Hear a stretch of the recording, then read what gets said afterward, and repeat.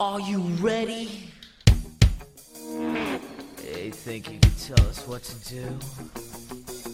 You think you can tell us what to wear? You think that you're better? Well, you better get ready. Bow to the masters. Break it down!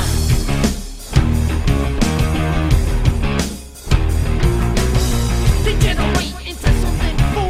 We just got tired of doing what you told us to do. That's a prank, boy.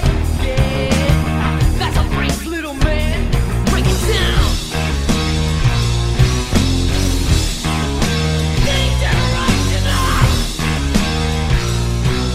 DFSD Nation, what is up? What is happening? We are back again for another week. And this week is going to be a doozy. A 14-game slate, biggest of the year. Just wait till next week when it's a 15-game slate. But regardless of that, it is week 17, a few more weeks away from the NFL playoffs. So this week is what I've been looking through pricing. One, I think on DraftKings, I think pricing is a little bit soft across the board. I also think, I don't know how much chalk there's actually going to be because there's so many options. I think it kind of levels out the playing field a little bit in terms of ownership.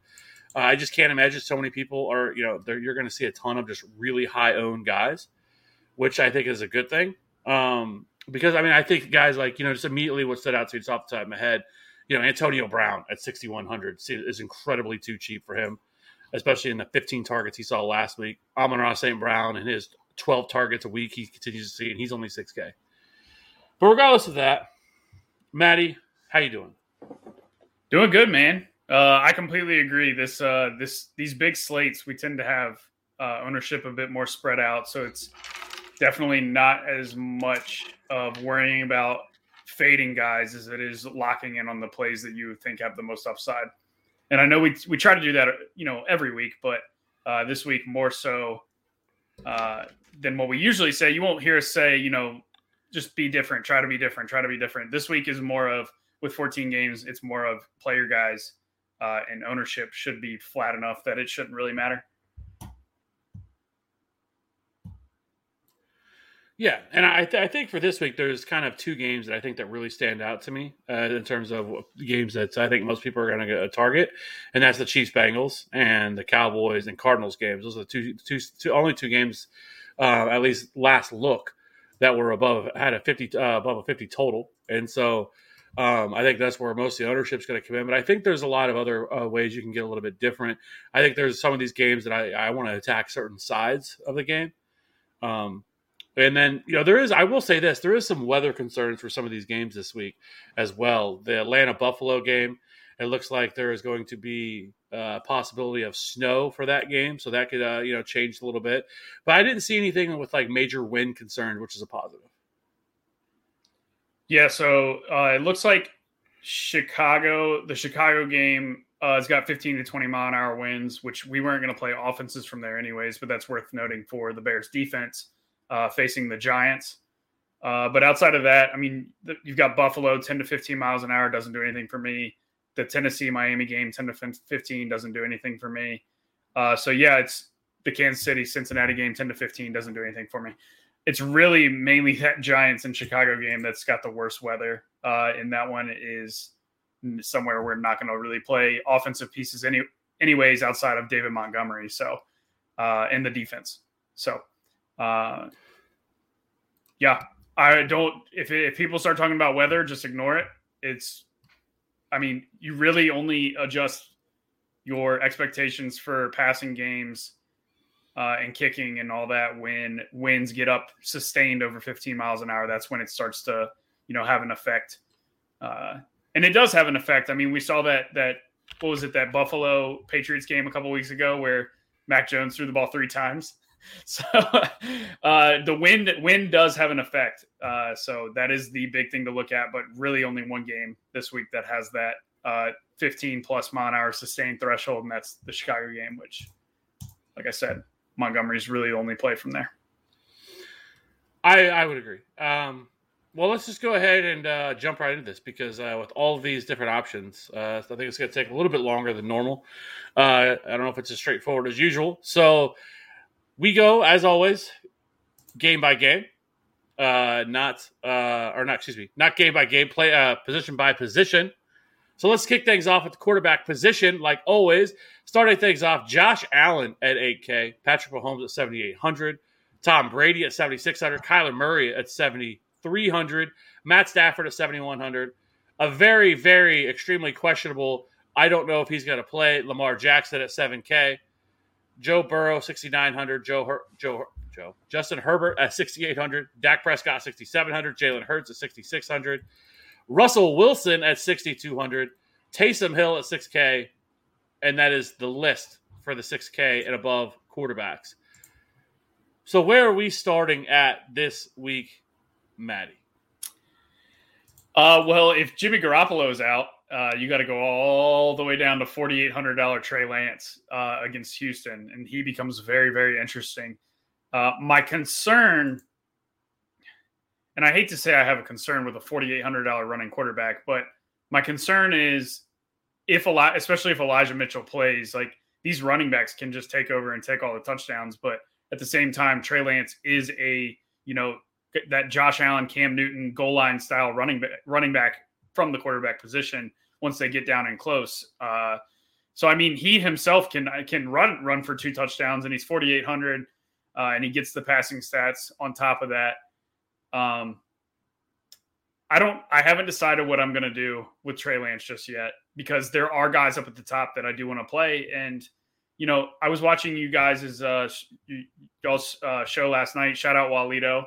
Good to see him join you guys on that. But there was a lot of questions coming up. It was a lot of Burrow Brady questions that I felt like you guys got. And it seems like there's recency bias checking in on Tom Brady this week, because everybody wants to bench him and everybody wants to play Burrow in their season-long leagues. And I feel like that's going to trickle over to DFS, especially with his $7,600 price tag on DraftKings. He's the 3rd highest QB. But what we've known with Brady in Tampa Bay is he's been all or nothing really on a week-to-week basis. Like, he will score you 35 to 40 points, or he's going to get you 16 to 20. He really hasn't had those in-between games. It's been we are going to attack you with Tom Brady this week, or we're not. We're going to run the ball. And while they can run the ball against the Jets, I just feel like this is a Tom Brady week. I mean, he's still in the MVP conversation. He's got a couple incentives with passing touchdowns and passing yardage that he's going to try to get to. Not that he needs it, but he's also got some incentives for AB on the way. And Mike Evans also needs a couple touchdowns for some incentives. So it's just a matchup with the Jets where you really can do whatever you want against them. You can throw the ball, you can run the ball. And if Tampa Bay says that we want to come out here and we want to let Tom Brady throw for 400 yards and 5 touchdowns, he absolutely will do that. So while, yes, I do agree Ronald Jones can have a monster game here, and he absolutely can run for 125 yards and 2 scores, or 3 scores for that matter. But at the same time, if Tampa Bay goes out and scores 45 points, Tom Brady's throwing for 4 or 5 touchdowns. They're not going to run for all those touchdowns. So in a week where I think nobody's going to pay up for Brady against the Jets, I have interest there. I mean, he's got he scored 33 against Buffalo, 33 against Atlanta. Like, Atlanta, it feels like it's such a similar matchup, right? Like, nobody pegs Atlanta to keep pace with Tampa Bay on the other side. It's a game they won 30-17. Brady threw for 368 and 4. You scroll down earlier this year, 31 against New Orleans, 41 against Miami in a game they won 45-17. So another divisional matchup there. Another game against Atlanta, they won 48-25. He scored 31.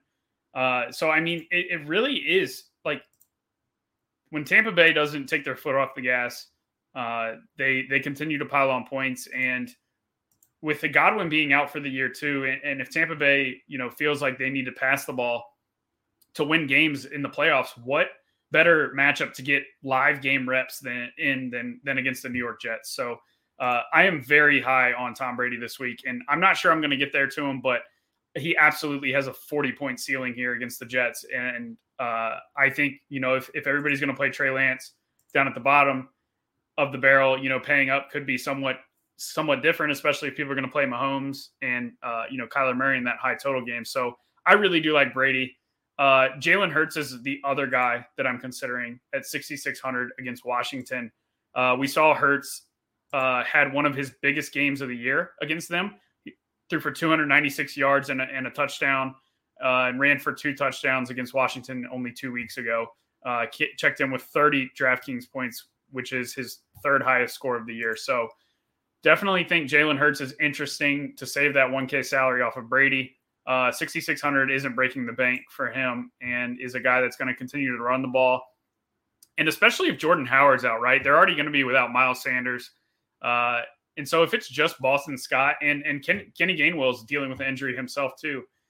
So that's even more rushing equity that Jalen Hurts gets at the goal line. And they may have to throw the ball a little bit more against a pass funnel Washington defense. So I think Jalen Hurts is the other guy that I'm going to have heavy interest in. So it's really a 3-headed monster for me at QB this week. Tom Brady up at the top, Jalen Hurts in the middle, and Trey Lance down at the bottom. Just the disrespect for Matt Stafford. Just the disrespect. I know. I will have Rams pass catchers absolutely 100%. There's just something about that game that kind of concerns me. The Rams have 1, 2, 3, 4, 5, 6, 7, 8, 9. The 10th highest total this week the Rams have. They're outdoors at Baltimore, traveling west to east. The total is 46.5. I don't know. I love Stafford. I played him last week and he shit the bed, and this isn't recency bias. I don't know. And that Baltimore secondary is horrible. I mean, we just saw Burrow just go for 500 yards and how many touchdowns against them. So it's definitely not a matchup thing. It's just, I don't know. He's definitely in play. Don't get me wrong. I just don't know that I'm going to end up there. So I think with Stafford, I think if I have a Ram stack, I don't think I'm going to have Cooper Kupp in it. One, I mean, we've seen it bet up. I mean, it opened at a 42.5. It's up to a 46.5. And then it also weirdly the Rams. That's probably from the QB news that Huntley's going to play instead of Josh Johnson, I would think. And then no, I mean the Ravens opened as favorites in this game. Interesting. They were 3-point favorites, and obviously, and the Rams implied point total was 19.75, and now they're up to a 25.5. Why they were open so low, I don't know. It doesn't really make any sense. Yeah, I mean, weird. The Panthers had a higher implied point total opening than what the Rams did. I don't get it, but it is up to a 25.5. The game's up to a 46.5. And I think this game with Huntley, I think this game has some real shootout potential here. We know the Rams secondary is absolutely terrible. And even though I think they are getting a couple of pieces back, but they're still nothing what they were. And so I just think with Stafford at 7,100, but I'm not going to, I'm going to probably have 0 Cooper Kupp this week. 0. At 9,500, he has to absolutely smash, right? And on this big of a slate with this many options, there are going to be players that are much cheaper than him that are going to be in the same realm as him, right? Be able to put up the same points. Okay. And paying 9,500 for him, it is going to make your lineup you're not going to be very unique. A lot of people are going to have to run the same build and go to the same strategy. I mean, Trey Lance, Cooper Kupp.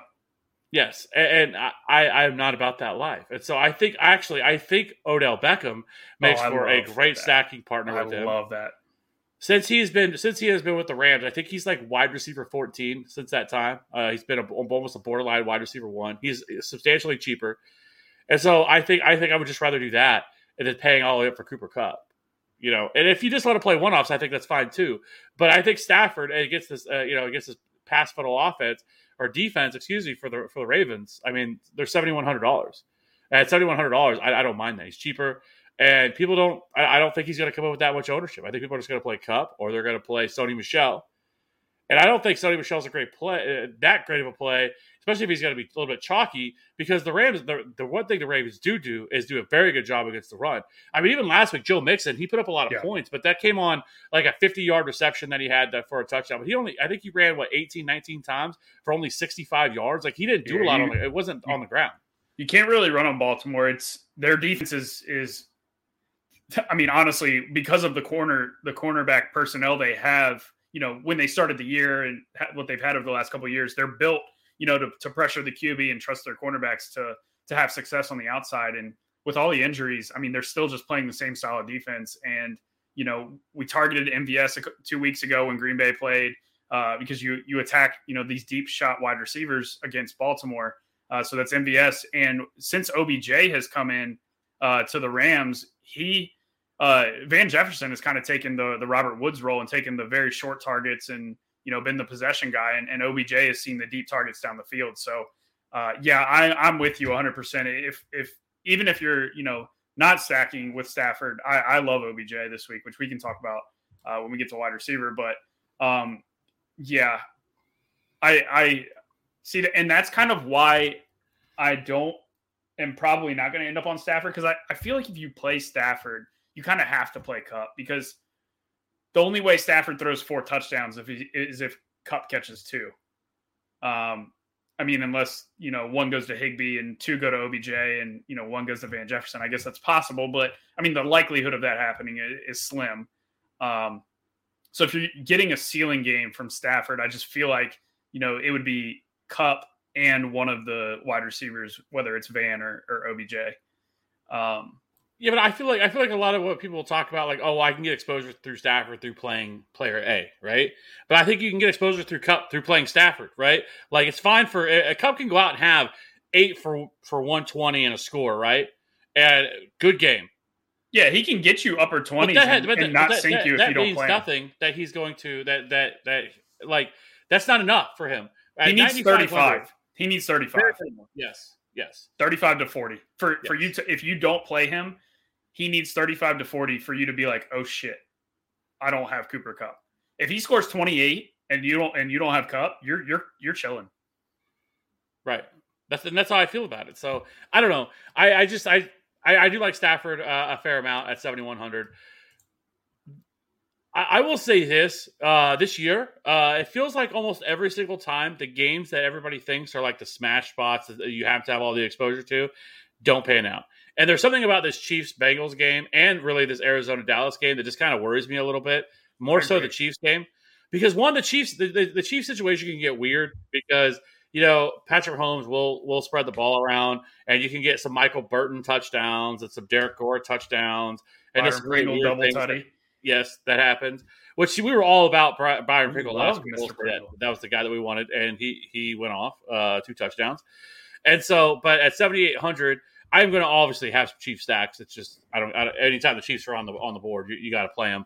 I think I would prefer stacking them with Tyreek this week than Kelsey. I'm a little concerned because we've seen even last week. We found out after the game. Of course, this information would be handy to have before the game, but they're never going to tell us this. That Tyreek Hill was completely exhausted during that game, and he said that COVID really had an effect on him. That's why he only had 2 targets, only played 42% of snaps. I am somewhat concerned. The same thing with Kelsey this week, with him coming off COVID and everything, right? And so that would be my only concern with Kelsey, especially as expensive as he is. But so I'm going to go there. But the other one, I mean, I want Huntley to play because Huntley's only $5,600. He was up to like $6,500, I believe. When he got last week, when he got put on COVID. But before he got put on COVID, when his pricing came out, he was $6,500, and then he was out due to COVID. But now he's back down to $5,600, and he's played really well. Like, the Packers' defense is really good, and he dropped 35 DK points against them. And, obviously it's good for Mark Andrews as well, his favorite target. But he's shown that he could be a competent passer, right? And he's great on the ground. 73 rushing yards the last time that he played against Green Bay. 215 passing yards, 2 touchdowns in that game, 35 and a half. I mean, then the 3 games that he has started, 40 yards rushing, 45 yards rushing, and 73 at 5,600 is too tough to pass up. Yeah, I agree. If you love that game, I almost prefer Huntley to Stafford. and just double dip the Rams wide receivers with Huntley on the other side. Because, I mean, if Stafford's throwing for a bunch, that likely means that Huntley's probably keeping pace on the other side. And he's $1,500 cheaper with rushing ability.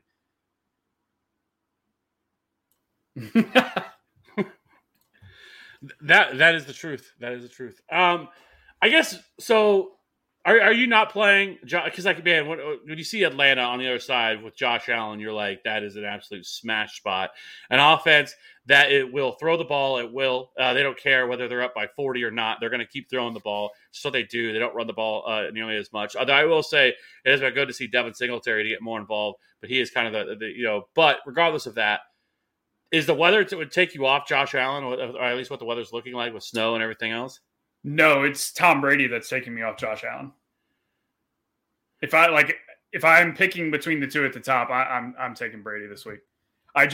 Dude, it's just one of those things where it's like we get these Brady weeks where it's 5 touchdowns, and you're like, man, why didn't I just play Brady against this horrible defense? Like everybody's going to play Rojo, everybody, and we've seen this before where Brady's chalk, Fournette's not. Fournette goes for 4 touchdowns. Fournette's chalk. Brady's not. Brady throws for 4 touchdowns. And I just feel like with Rojo going to be so popular this week, Brady and the pass catchers might, unless you're one-offing Antonio Brown, Brady, Evans, Gronk, AB, I just think the whole stack is going to be overlooked. And that's the reason why I'm not playing Josh Allen. Not anything, not a knock on Josh Allen at all. And you can play Josh Allen for all the same reasons that I like Tom Brady, right? I mean, a team that's favored by a lot and one of the highest totals on the slate. I mean, you got Tampa Bay is the highest, 29.5, and Buffalo's second highest at 29.25. So, I mean, you're splitting hairs here, really. Yeah, you can play Josh Allen. Well, last but not least, let's talk about this Dallas game really quick before we move over to running backs. Kyler Murray and Dak. Which one would you prefer if you're going to play one? And are you going to have any exposure at all? I'm not going to play either passing attack here. I mean, Arizona's pass defense has been actually really good this year, and you can run the ball in Arizona. And Dallas will run the ball when the opponent gives them the ability to. And I know Zeke has not been very good, but I mean, both him and Pollard mixed in, they will run those guys 35 times if they absolutely have to. And this Arizona passing attack, ever since DeAndre Hopkins went down, has really just flowed through Zach Ertz. And I mean, that doesn't really scream upside to me. And these wide receivers, these last 2 weeks, really, I mean, they lost to Detroit, and then last week they looked absolutely horrible as well. So, I mean, it took some late magic from Kyler to really, have a decent game, from a fantasy perspective last week. But, yeah, I am just kind of off that game in general. Everybody's priced up, and it is the highest total of the week. But it's I just feel like both offenses spread the ball around so much that no one guy is going to pay off his salary. So I actually really like the Kyler Murray side here at 7,300. I think he's going to be very low owned. I think he has a 40-point ceiling. And I think with his rushing upside, we saw him last week really, the last couple of weeks really start utilizing that again, which is huge for him. He's only 7,300. Dallas can be had through the air. I will agree that their passing offense hasn't looked as good without DeAndre Hopkins back there, but I feel like they have enough with Christian Kirk, Zach Ertz, AJ Green. Rondale Moore sounds like he should be back this week. He was out last week against Indy. Both of them, him and James Conner, returned to practice today. But I like Kyler Murray, and I like going the opposite side here. I think people are going to want to play Dak, especially coming off that huge performance he just had, 35 DK points last week. And I like the Kyler Murray side, and I think people are going to feel the same way you feel about this passing offense. And I think Kyler Murray could, be in store for a 30-plus point game, and I don't think he's going to carry any ownership whatsoever. And I think he's a very easy player to stack because his passing options are cheap and aren't going to take a lot to get there. Christian Kirk, 5,800. I think is the most expensive pass catcher he has, and So I think it's a cheap stack, and even if you wanted to, because sometimes, they do really spread the ball around here. I mean, hell, I played, Antoine Wesley last week, and the 2-game slate almost paid off. But, even playing him naked, I think, is an option because of his rushing upside. Yeah, the 12 points against Detroit, 16 points against Indy. I mean, those two defenses are worse than Dallas's defense. And Dallas is going to get a lot of pressure on Kyler, which he can struggle under pressure if he's not able to get outside the pocket and run, which I'm guessing Dallas will have a plan for that probably involves Micah Parsons chasing him around. So, yeah, I mean, he did have, 74 rush yards last week, but I mean, he's only had 4 attempts in the last 2 weeks as well. 4 attempts each. So it's like we just haven't seen the high volume. Like he has one week this year of 10 attempts, and everything else is 7 or lower. And his yardage totals have been low this year. He's only got 3 over 50, which last year he was much more than that. So I don't know. Kyler's been a full-fledged passing QB this year, and I just feel like if he's going to sit in the pocket against Dallas, that's not. I just don't think that's how he can beat Dallas this week. And I don't know, that game to me just feels like it's a weird, trappy game. I do too. I think it's a game that the Cowboys just get absolutely wrecked. Just absolutely wrecked. Yeah. Yeah, I would love to see it, actually, to be honest with you. But I forgot we have a Cowboys fan in here. Yeah. Anybody else? Any other quarterbacks you want to speak upon? I do think Russell Wilson at 62. Man, like every week, Russell Wilson is so cheap. And every week, I'm like, man, Russell Wilson is $6,200. And most every week, we'd be like, smash play, Russ Wilson against Detroit. How could this go wrong? What you do is play him on the afternoon slate where there's less options. Yeah, but that's what I did last week, and he still sucked. But I didn't know it was a freaking snow bowl last week either. I didn't know it was supposed to snow in Seattle, and I turned on Red Zone, and there it is, showing kickoff, and they're in a freaking blizzard. And I'm like, oh, great, yeah, my Russ passing stacks would just look wonderful right now on the afternoon slate. Well, and he hasn't scored more than 20 DK points since week 4. Yeah, I'm out on Russ.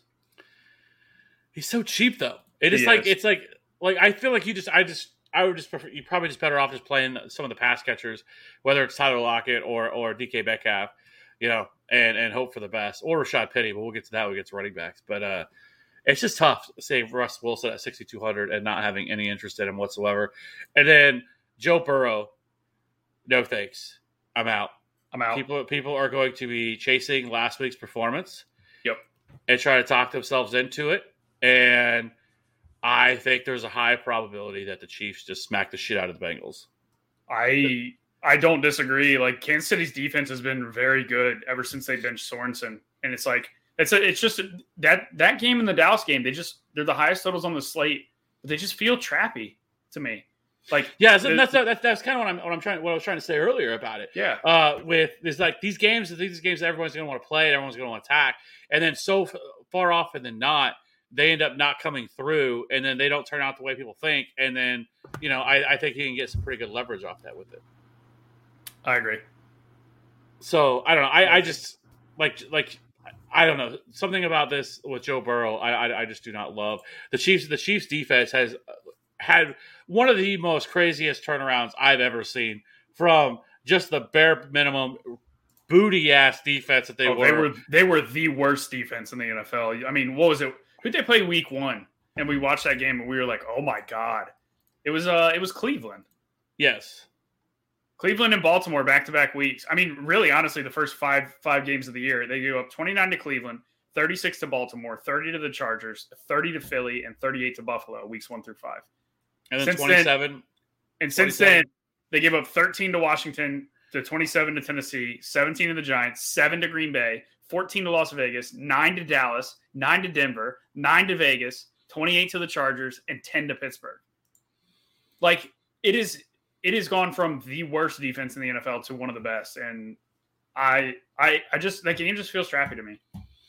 And then the Chargers game the last Chargers game, they didn't have Chris Jones or Willie Gay in that game. And Chris Jones, that's huge. That's a huge piece for them not to have. So, anyways, I can't do it. I will have no Joe Burrow. I will not be chasing last week's performance for me. So, other than that, I think that's really all I've talked about. If Trey Lance does play at 4,800, it's really hard not to have some interest in him, even though he did not look good whatsoever the last time that we saw him take the field. But, he's getting all the first-team reps. Jimmy Garoppolo says he's going to try to play. A game against Houston, and I know what we saw last week that they beat the Chargers, which was just typical Chargers. But I think that if I'm the 49ers, I probably because how limited are you going to be with the hand injury that he has? How effective is he going to be throwing the ball? Yeah, he's probably not going to be very and he has no mobility whatsoever. He's an absolute statue back there. And so I don't know. If it was me, I think I would go with Trey Lance. So if Trey Lance does play, I'm going to have some interest at 4,800. I mean, it's hard not to. I mean, his last start against Arizona, he ran the ball 16 times for 89 yards. In his 2 starts, I don't even know if did he start that first week where he scored 21 DK points, or he come in for Jimmy? I think that's when Jimmy got hurt and he came in for him mid-game. I believe that's correct, yes. Yeah, so, I mean, he threw for 2 touchdowns, ran 7 times for 41 yards in a game he played half of, and scored 21 DK points, and then 16 DK points in the game that he started against Arizona with 89 rush yards. So, I mean, it's so hard not to just play that kind of guy at 4,800. It's going to come down to what your build looks like with a top end QB versus what you like with Trey Lance, to be honest. Do you feel like with a slate this long, big, with 14 games, that it's more imperative to game stack than it is anything? Or no? I think it's opposite. I think it's more imperative to game stack on the shorter slates, because if you get the one game that goes off in the short slate when everybody's trying to cherry pick, then you have the nuts, because everybody, think about Thanksgiving slate, right? When it's only 3 games, everybody wants a piece of that early game. Everybody wants a piece of the 4:30 game, and then have 1 or 2 guys from the late game too. But if you just stack up that middle game, and that's the one that goes nuclear, which it did, Vegas and Dallas, you win all the money on the short slates. Whereas, you've got the 14 games, when you have that many games, there's going to be more individual guys that hit ceilings across the board. So it's not as imperative to, full 5-man game stack a game. And that, to be honest, makes this slate even better to play Trey Lance, because you don't have to pair anybody with him. You play him naked at 4,800, and you just play all the dudes that you want to play, pretty much. And so you don't really have to game stack, which may be honestly the way that I end up going this week, considering, despite having 14 games on the slate, like you said, there's only 2 that are over a 46.5 total. The rest are 46.5 and lower. So, I mean, we could see a lot of, lower scoring games across the board where just individual guys are getting there in a 24 to 21 type game across some of these games. So, yeah, I think you don't necessarily have to jam in a full stack on a slate like this. Let's go ahead and jump over to the running backs, unless there's a quarterback that you want to talk about. No, I'm good. All right, so let's hit on some of these running backs here. We have Jonathan Taylor, who's 9K, and a great matchup against the Raiders. Then you have Austin Eckler, who is back, Alvin Kamara, Joe Mixon, Zeke at 7,100, CPAT at 6,900, Damian Harris at 6,600, 6,500, David Montgomery, Javonte Williams is 6,400, Ronald Jones is 6,300, Josh Jacobs at 6,200, Melvin Gordon at 6,200, James Conner, who returned to practice today, at 6,100, Rashad Penny at 6,100, and Saquon Barkley and Elijah Mitchell both at 6K. So at the running back position this week, I think it's a little bit different, but I don't view it all that outside of the top couple of guys, and then it's a lot of guys in the upper 7 and then the 6K range that I'm not sure how much interest I'm going to have because I think this 5K range is absolutely loaded with options. But where are you coming in at? Yeah, so I agree. Especially, it sounds like DeAndre Swift's going to play, right? Because he practiced in full. Mm-hmm. Yesterday. I didn't see what his today practice looked like, but Seattle gives up like the most receptions and receiving yards to running backs. I mean, that's just what their defense funnels to. So it's really, really hard not to like 6K DeAndre Swift. I was ready to play him last week against would they play Atlanta? Or whoever Detroit played last week, but I was ready to play him last week at like 1% ownership, and he ended up being inactive. So I am absolutely ready to pull the trigger on DeAndre Swift against Seattle, assuming he plays. And it all goes back to kind of what I said last week too, is like this Detroit team has no reason to play Swift if he's even remotely injured, right? I mean, 2 wins on the year.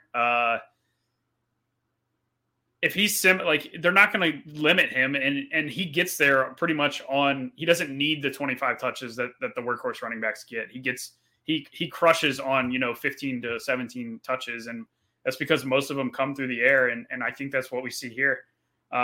He's going to get high value touches, and he can house pretty much anything. So yeah, I have a ton of interest in Swift at 6K, and the other guy above 6K that I have heavy interest in is David Montgomery.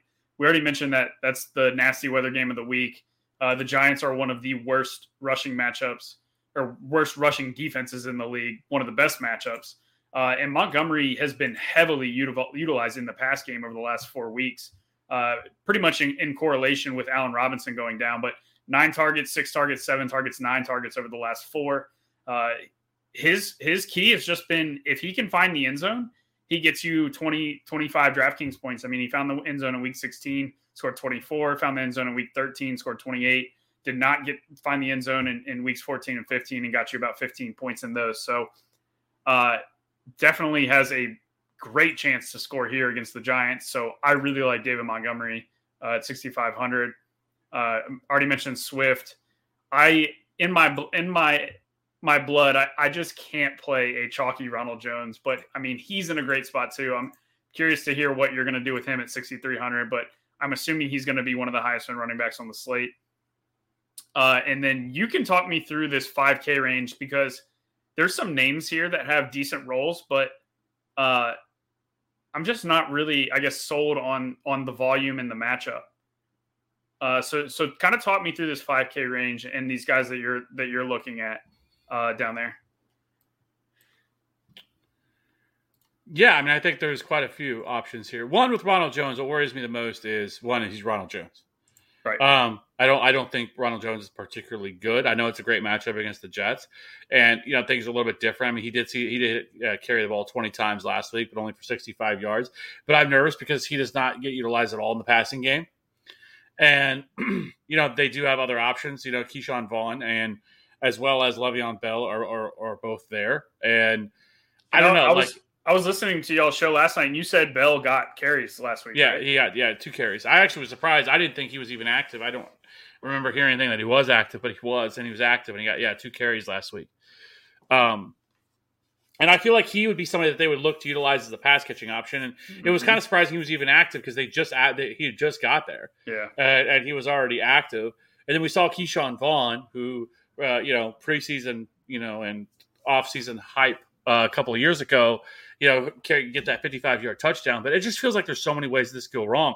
I mean, the Patriots aren't a team that are just going to sit there and hand the ball to Ronald Jones 30 times. And, this is a match against the Jets. We're going to get a little bit of a lead, and we're just going to turn around and hand the ball off to you. That's not the way they operate. I mean, they will continue to fire and throw the ball regardless of how big their lead is. And so it just worries me with Ronald Jones. And he's 6,300. And there's so many options that are below him that are cheaper than he is, that are in just as good a spot. Like Rashad Penny is cheaper than he is. And this is an offense that wants to run the ball, that their offense is built around running the ball. And this is a great matchup against Detroit. Last week, Rashad Penny played 52% of the snaps, 17 carries. He was only targeted one time, but 135 yards and a score. We've seen him now in 2 games against bad run defenses really be able to go off last week. And then, 2 weeks before that when he played Houston and he had another 136 yards and a couple scores in that game. And, the Lions allow the 3rd most DK points to running backs, the 6th most rushing yards, the 4th most rushing touchdowns on the year, and the 28th run DVOA. So Rashad Penny is in an absolute smash spot. And it's tough because it's Rashad Penny. And you just hope that, he stays healthy. But we've seen his ceiling to 2 of the last 3 weeks, right? And so for Rashad Penny, the upside's there, right? And then you have another, Sony Michel. Darrell Henderson's out. Cam Akers is supposed to come back, but I really, really would be surprised if they utilize him at all more than, probably 6-8 carries, something like that. That's probably it, right? So Sony Michel, of his last 4 weeks, is averaging 22 carries per game, 115 rushing yards per game, almost a touchdown per game, and about 16 DK points per game. And he's also running routes. I mean, he's running 20 routes per game, and he's seeing about almost 3 targets per game. Now, the tough part with him is that Baltimore, like I've said, they are really solid against the run. 13th fewest DK points to running backs, 4th fewest rushing yards. But they have had the 17th most rushing touchdowns.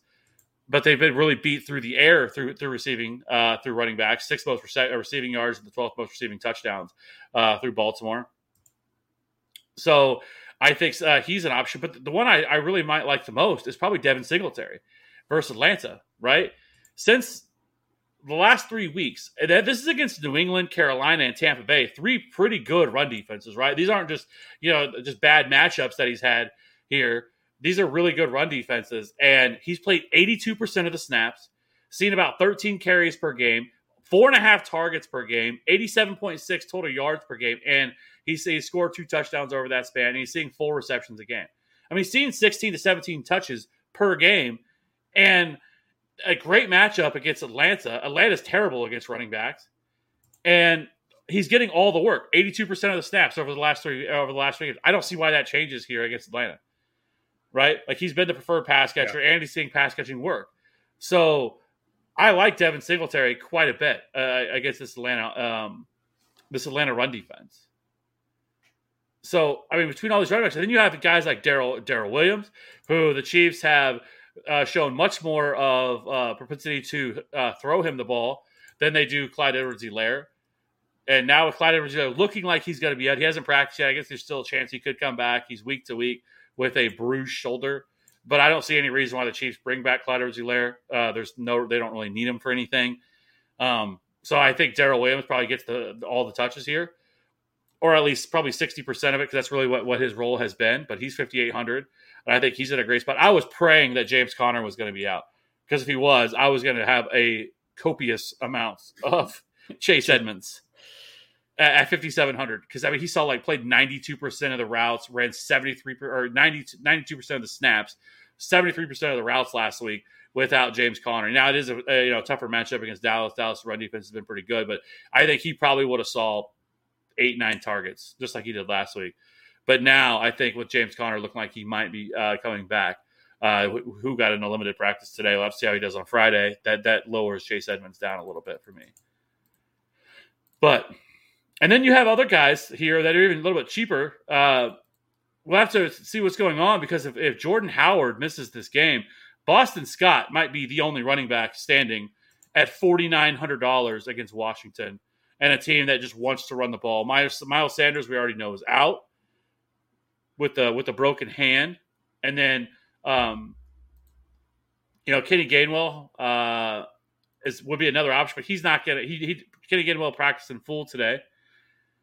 So we'll see on that. And then Jordan Howard is still tending to the stinger that he saw last week, and this is something that he dealt with in previous years. But so Boston Scott could really be the lead back here with Kenny Gainwell mixing in a little bit. Kenny Gainwell's not going to get a bunch of touches. So $4,900 Boston Scott could be very interesting. Yeah, if Howard's out, he's definitely in play. I agree. So we'll see. I mean, Jordan Howard, he got in a limited practice today, so we'll see on that. But those are kind of all the running backs to me in that 5K range that just really stand out to me. And then when you look at the top guys, like I mean, Zeke doesn't really like do a whole lot for me at 7,100. No. I think he just has a kind of a limited ceiling there at 7,100. Cordell Patterson, they've stopped utilizing him as a pass catcher out of the backfield. I don't know why. It doesn't really make sense because I don't know. I guess all of a sudden they want to make Mike Davis a thing again. And so that hasn't happened. At 6,900, he's really tough to trust. I will not spend a single American dollar on $6,600 Damian Harris. I get it's against the Jaguars, but Ramondre Stevenson is coming back, and I think that's going to be a little bit of a problem for Damian Harris. And I agree. If he plays, I'm not playing Harris. Yeah, it changes if Ramondre's out for sure, because he's going to get all the touches. But yeah, so Harris and Rojo are kind of in the same bucket for me because they don't catch passes. I mean, they're priced pretty much the same. I mean, them sitting at 6K ish, they have to score 24 points to hit value because you're pretty much looking for 4x. That 4x your 50K salary gets you to 200 points, and that's when you're contending for taking down tournaments. But 24 points is pretty much what Harris needs to get you just to hit value. He needs to score in the 30s to be a had-to-have-it kind of score. And, I mean, to get to 24 points with no pass-catching work, that's pretty much 100 yards and 2 touchdowns. You get you 10 points for the rushing, 3 points for the bonus, and 12 points gets you 2 touchdowns. So that puts you at 25. So, I mean, even if Harris runs for, 100 yards and 2 touchdowns, he's just barely hitting what the value you need, for you to be on pace with a, kind of a tournament winning score, but it's still not a had to have it kind of score at his price tag. So that's kind of why I'm going to be kind of out on Harris and Rojo. I mean, obviously both of them can score 3 or 4 touchdowns in these matchups, but touchdowns tend to be random. And so I'm just going to kind of play, the other side of it and just say, make these guys score these 3 or 4 touchdowns to burn me because they're not going to be involved in the pass games. And we know that. So yeah. And it's just even amplified even more if Stevenson is active for New England. I mean, well, he's done. So Ramondre Stevenson was back at practice today. So yeah, so he's going to play. Yeah. Yes. So I'm out on Harris. I mean, he could very easily, run for 95 yards and score 0 touchdowns and you're stuck with nine points. And 95 yards is a solid game on the ground. Like for sure. 100%. If he doesn't score you those touchdowns, which he's 100% relied on this year. I mean, he's got 12 of them. So we've only seen one game. So he scored 31 points last week. He needed 3 touchdowns to do it. And his only other game over 20 points, he scored 28 back in week 7 against the Jets. He ran for 106 yards and 2 scores. So it's pretty much, I mean, he pretty much doesn't really have a ceiling, especially with Stevenson active. So despite the great matchup, I'm going to be out. I 100% agree. Other than that, at running back, I do think Elijah Mitchell, if he's active, we've been waiting for him to come back for what feels like a month. Every week it's not that, he kind of floats that carrot out, but he's actually has returned to practice. He's gotten limited practice on Wednesday and Thursday, which is trending in the right direction. If he's able to go, the only concern I would have with him coming back from injury like this and, how long it's taken him is he going to get the same type of workload that he was seeing prior to? Because prior to the injury, he was seeing 27, 22 attempts. He started to finally get involved as a pass catcher as well. 5 targets, 3 targets, but I would be there's a little concern that maybe do they mix in Jeff Wilson a little bit more and not just, bring him back and, expect him to, shoulder a load of, 20, 25 touches again. I would be surprised at that, but this is an excellent matchup against Houston. We've seen multiple running backs this year just absolutely smash this Houston defense on the ground. They've actually been much, much better through the air than they have been on the ground. And so, Elijah Mitchell, though, still at 6K, I think is at least an interesting option. Yeah, definitely. And I guess the other concern for me would be Trey Lance would be the vulture down at the goal line possibly. But there's also, I guess, a case you can make for playing both of them for 10K and get every single touchdown that the 49ers score. And they have the 5th highest total on the slate at 28 points. So I'm not necessarily against that.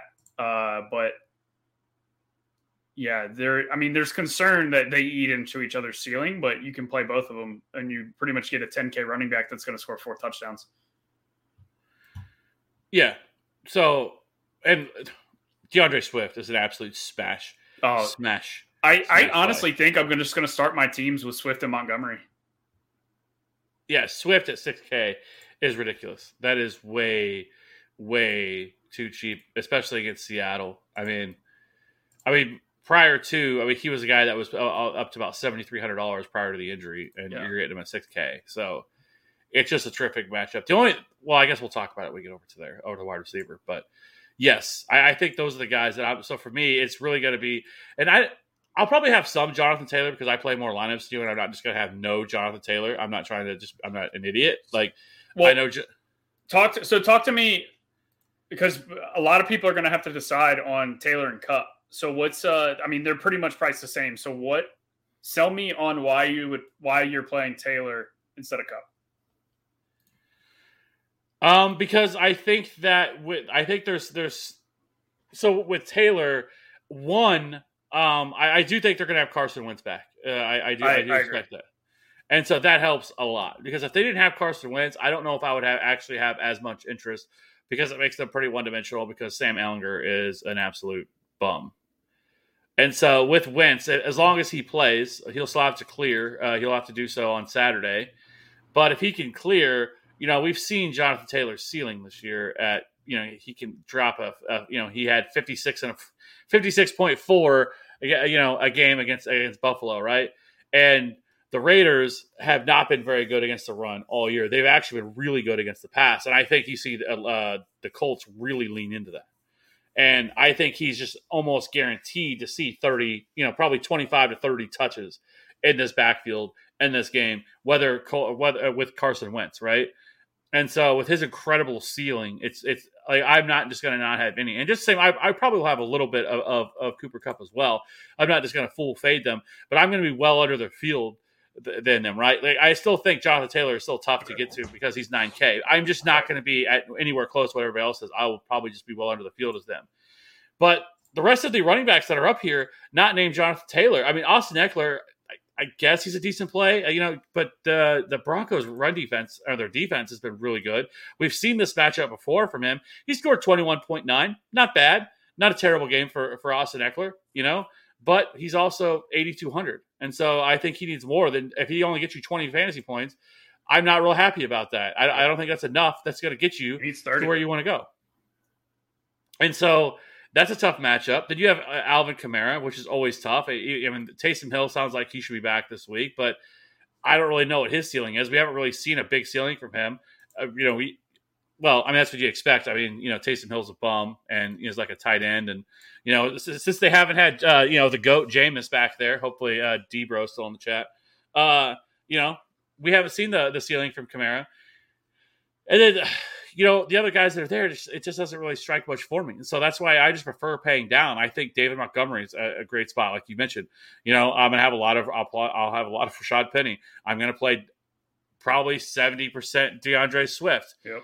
And then I'm going to mix in some of these other cheaper guys like Darrell Williams, like Sony Michel, like Devin Singletary, are all going to be in my player pool of guys that I would much prefer to play.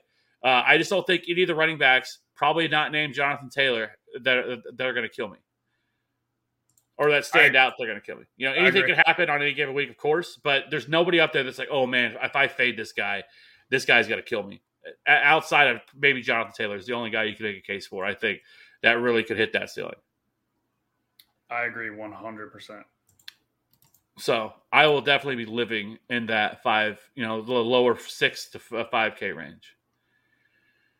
So that being said, let's jump over to wide receivers, unless there's any other running backs you want to talk about. No, I'm good. We pretty much hit on, I think, the bulk of the main guys. All right, so wide receiver, we already talked about Cooper Kupp at 8,500. You have Deebo Samuel at 8,700. Can't do that either. $8,300.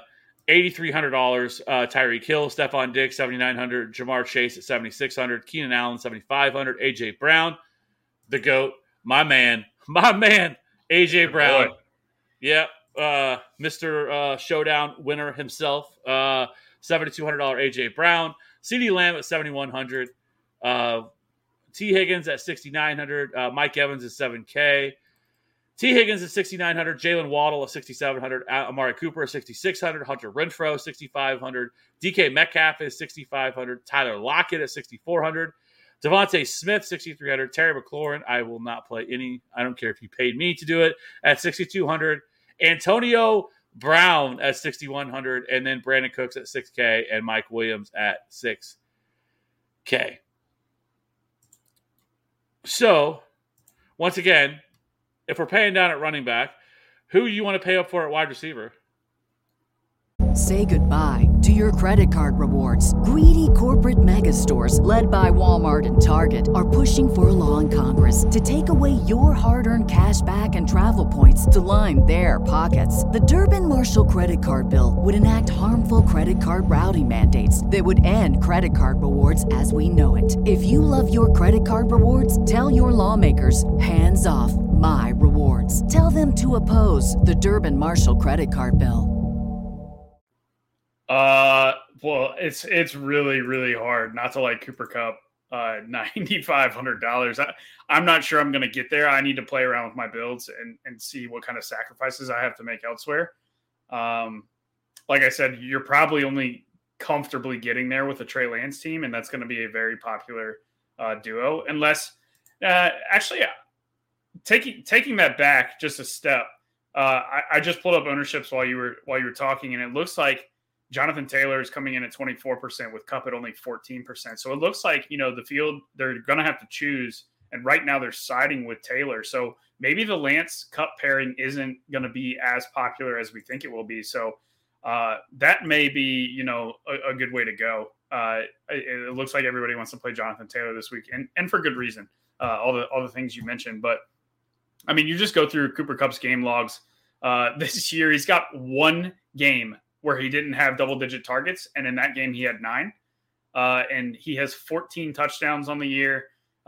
He's chasing records, NFL records, in pretty much every category. And he is Stafford's go-to guy. And this Baltimore defense, we just saw what happened with Joe Burrow last week. So it's really, really hard not to like Cooper Kupp. And this Rams offense has, they've been kind of slow out of the gate each game. So it's not like they've been blowing teams out. I mean, you go through Rams game logs and they have a lot of one possession wins, even against teams that, they should be blowing out, like the Detroit game.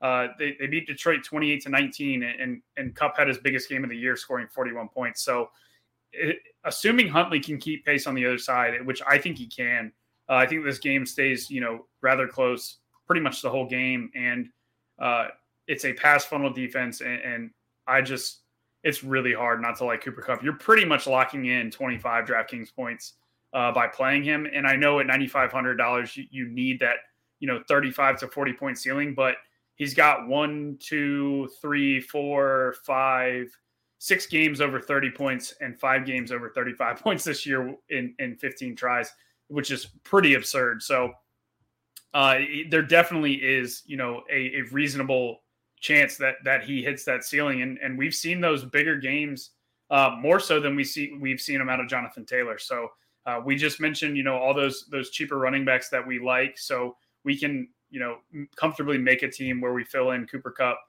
as our pay up as opposed to Jonathan Taylor. So I definitely like him. These other guys at the top, I'm not really going to be on. I don't want to play Debo at 8,700 with Trey Lance at QB. I'm not going to play Tyreek at 8,300 in 7 days after he couldn't even play but a handful of snaps.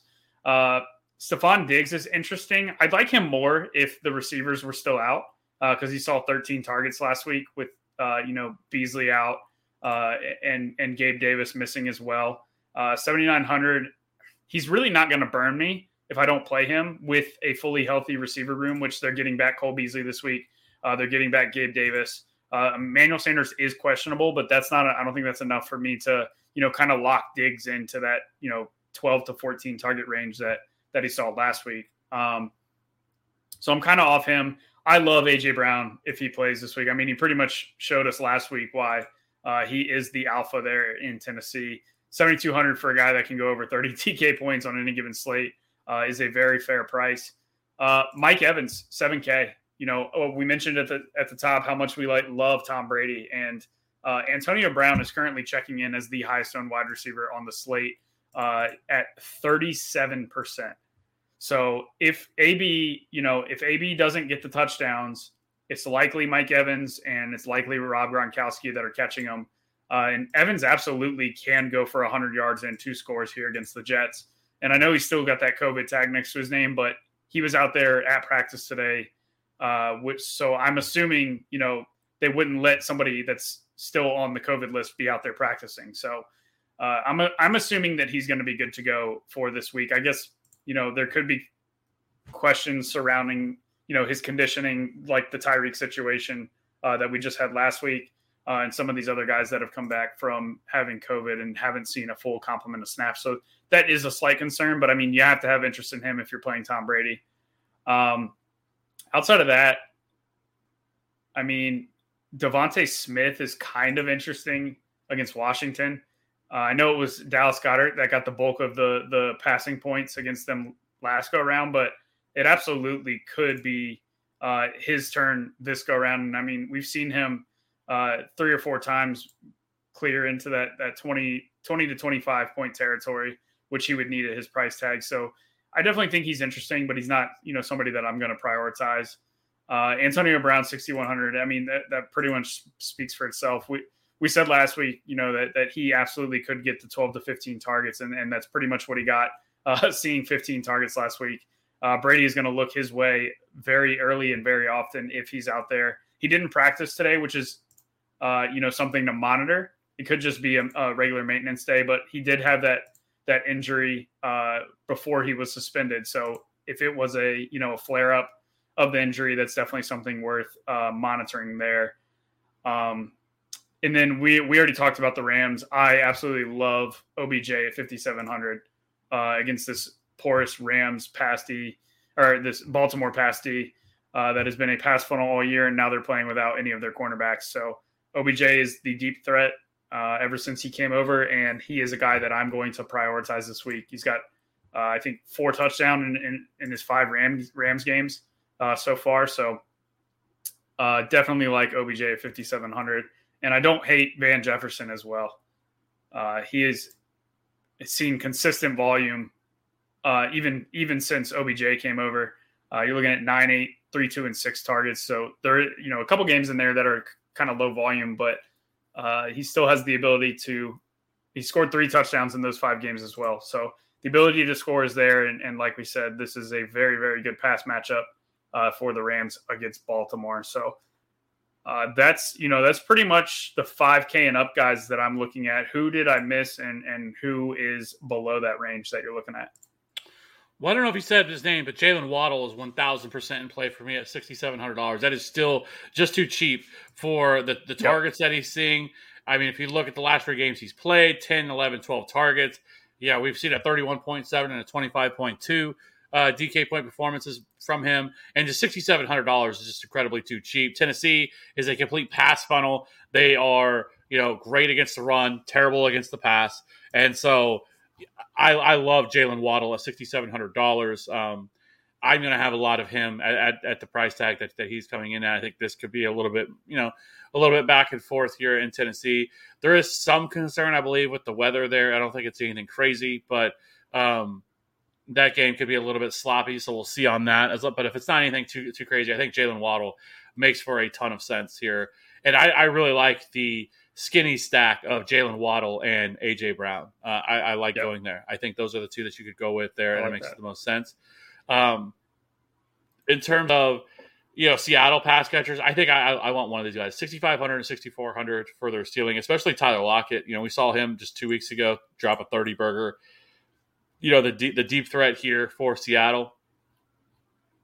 I think get this run game going with Rashad Penny. I think we could definitely see some play action with Tyler Lockett at 6,400. I like him. And then, I would love to be able to play Brandon Cooks, but again, he's been kind of hit or miss, right? But I will say with Davis Mills, we have really seen him just see an incredible amount of targets. And the 2 games Davis Mills has started, 10 targets, 11 targets in the last 2 weeks. And, he is back this week coming off the COVID list.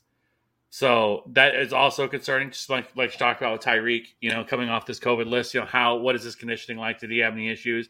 We heard with Allen Robinson, right? Lost 10 pounds, due to COVID and everything else. Like, I don't know all this stuff. So he is a little bit risky, but the matchup is there. San Francisco isn't a defense you're really all that concerned with being able to pass the ball on. And then you have Amon-Ra St. Brown was something that immediately stood out to me when I saw his price. Because over the last 4 weeks, he has seen almost 12 targets per game. He is averaging 9 receptions per game, 85 receiving yards, almost a touchdown per game, and 22.4 PPR points over that span. He gets an excellent matchup against Ugo Amadi, 78% completion percentage, 102.8 passer rating allowed. The only thing is there, and I think you brought this up last week, and I've seen some other people talk about it, is the splits without DeAndre Swift. Yep. But I'm thinking about this, and I'm like, I don't know if that's really the problem, if that's really why it happened. Like, I know that's easy to call that, but like Jamal Williams is a more than capable pass catcher, and it's not like we've seen Jamal Williams all of a sudden, get a ton of targets, right? I think Amon-Ra St. Brown, I can't imagine that they're all of a sudden going to be like, all right, DeAndre Swift, you're back. Now, Amon-Ra St. Brown, we're only going to give you 5 targets a game. That's how this is going to work. I just don't think that's going to happen. As well as he's played and as what he's been able to do, I don't think that he is going to see some huge reduction in targets, right? I think actually DeAndre Swift would take away from the other pass catcher, the other garbage-ass pass catchers that they have there, versus taking him away from Amon-Ra St. Brown. I don't necessarily disagree. I guess I just don't think that I can comfortably pencil him in for the 11 to 12 targets he's seen over the last 4 weeks. I think we're looking at more of like 8 to 9 with Swift coming back. And I mean, he hasn't cracked 100 yards yet this year. So, I mean, he's pretty much been reception and touchdown driven. Like over the last 4 weeks, those he scored a touchdown in 3 of them. And the 1 week he didn't score a touchdown, he had 8 catches for 73 yards on 12 targets, which was good for 15 points. So, I mean, I don't know. He's going to have to get in the end zone. And he's going to have to catch 8 to 10 passes because, I mean, he's not a deep threat. He's a very, very low ADOT kind of guy. And just, I don't know. I don't know that I can comfortably pencil him in for the 12 targets he's been seeing over the last 4 weeks. I think it's going to end up more in the 8 to 9 range. And he's going to catch, 7 passes for 60 yards, and maybe he scores and gets you to 19 points. I don't know. I'm just going to take a wait and see approach with Swift coming back. What's his ownership coming at? Because that's the one thing that I was the most curious about. Because that's what would deter me. He's not high actually. He's only coming in around 5%. He's like the 12th highest owned. Slam him in, lock him in. You can play him there. Yeah. Because that was my concern, because as well as he's playing as cheap as he is, I felt like there was going to be a lot of people that would not, that I feel like that his ownership, I thought his ownership would be at least in the 15 to 17% range, and a matchup that you're not really worried about with Seattle. Like, it's not like Seattle's pass defense really scares you. And so with him, if it's only going to be 5%, sheesh. Yeah, like, I think it's because he's priced right next to Antonio Brown. Everybody's going to click that Antonio Brown button before they play Amon-Ra. And you can absolutely play both of them, but he's priced with guys like Brandon Cooks, Mike Williams, Antonio Brown, Terry McLaurin, Devontae Smith, Tyler Lockett, Ayuk. But I mean, I think it's safe to say that he should be. I mean, he's been. Oh, absolutely. Absolutely. He's been excellent the last 4 weeks of the season. I mean, 24.8, 15.3, 23.5, 26. Yep. Like, he is giving you all of that, and an only $6K price tag, If I knew he could keep his role from the last 4 weeks, I absolutely would have interest in him at $6K. I do have slight concern. If I was playing multiple teams, I absolutely would get exposure to him. But me playing, probably only going to play one team like I normally do. I'm going to go with Swift as opposed to Amon-Ra. I'm not playing 2 lines. Maybe the key is to stack the lines. Stack the lines. Interesting. Goff, Swift, and you will definitely be a unique team there. all the monies. That's the Millie Maker winner right there. Yikes. But I mean, he's also been really good at yards after the catch. He's actually 18th in the league in yards after the catch, 328. So, I don't know. I have serious interest in Amon-Ra St. Brown if he's only going to be 5% owned at that price tag at $6K. Yeah, I think my final take on him is he's still going to have a good game. I just don't think it's a good enough game to burn me if I don't play him. Is kind of where I fall in with my line of thinking on him. All right, and then so let's go down a little bit further with some of these other wide receivers. I think Christian Kirk is at a great spot at 5,800. He's seen almost on a regular basis now 20+% target share in this offense without DeAndre Hopkins. I know Dallas is there, but one thing with Dallas, especially with Trayvon, is they are very, very boom or bust. They especially with Trayvon Diggs, he's a ball hawk. Reminds me a lot of Marcus Peters, where he really tries to get those pick sixes, and sometimes will jump routes, and then he ends up getting burnt because of it. So, but I do think Christian Kirk at 5,800. And again, if they're going to have to throw the ball, I do like that quite a bit. We already talked about Odell. I don't need to say anything else about him. At $5,700 is incredibly too cheap for him as well. Some of the other wide receivers, like I have to, because if Manny Sanders is out, who missed practice again today on Thursday with that knee injury, Gabe Davis becomes pretty enticing at 5K. Oh, absolutely. If Sanders misses, you have to like. But I mean, not only Davis, but McKenzie too. Well, Cole Beasley's back, so I don't know how much that happens. Yeah, but they still rotate in. It's pretty much a 4 wide receiver rotation. So like when they're all healthy, it's Diggs, Sanders, Beasley, and Gabe Davis. Like Gabe Davis still gets a handful of targets and can catch touchdowns, and even McKenzie still gets involved as a 5th guy when they're all there. So I would expect if Sanders were to be out, it'd be strictly a 4-man rotation, and McKenzie would be the 4th guy. And he's 4,300 after his blow up last week. Yeah, that nobody. He blew up last week. Oh, for sure. 11 receptions. 125 yards and a score? Yeah. So. And I'm curious, what are your thoughts on Michael Gallup at 4,800? Because that seems too cheap for him as well. I know he's the third or fourth option, but we've seen plenty of games here where he's seen 9, 8, 10 targets this year. Now, the last couple of weeks, now I throw last week's game out the window because it was a game that they dominated the entire game, and really just out the gate, that game was absolutely over with, and only people that were probably playing Showdown were still watching in the second half. Everybody else was just going to bed, or I guess you're a Cowboys fan. Which was a brutal thing to watch because I watched it because obviously I played Showdown and I had to watch that entire thing and I wanted to shoot myself in the face. That game was so boring. But then you had the Giants, right? Which is a game that they handled completely for the most part, 21-6. They didn't have to throw the ball. But all the other games that have been close, I mean, you see 9, 9, 8 targets for him. And so, 10 targets before that. And so I think Michael Gallup at 4,800 is actually a pretty interesting spot, and I don't think he's going to come in with very much ownership either. And I think that he's somebody that could get there, especially at the price. I actually really, really, really like that call. Last year, he had games of 29 points, 22 points, and 33 points. So it only happened 3 times. But he does. I mean, when you're playing a 4,800 guy, you're looking for somebody that does have a reasonable chance of hitting that ceiling, and he has that. I mean, he hit a tournament winning ceiling 3 times last year at this price, and this year, if you look at his game logs, he only has 1 touchdown, and he still has 3 games of double-digit points. In one of those games, he had 5 catches for 106 yards, which got him to pretty much 19 points. So you throw a touchdown on there, you're looking at 25 points, and that would absolutely be a tournament winning score of $4,800. So if he catches a long touchdown, which is absolutely possible, and Dak finally looked back to, the Dak we're accustomed to last week. If Dak is going to throw for, 3 or 4 touchdowns in the highest total game of the week, we know he spreads the ball around, and Gallup is their deep shot guy. Gallup actually leads the team in air yards per game at 86, just ahead of CeeDee Lamb, who gets 84, and Cooper gets 79. So, he's got the deepest ADOT on the team of 12 per, leads the team in air yards per game, 28%. So, yeah, 4,800 for Michael Gallup in a game that's got the highest total of the week is somebody I absolutely love that call.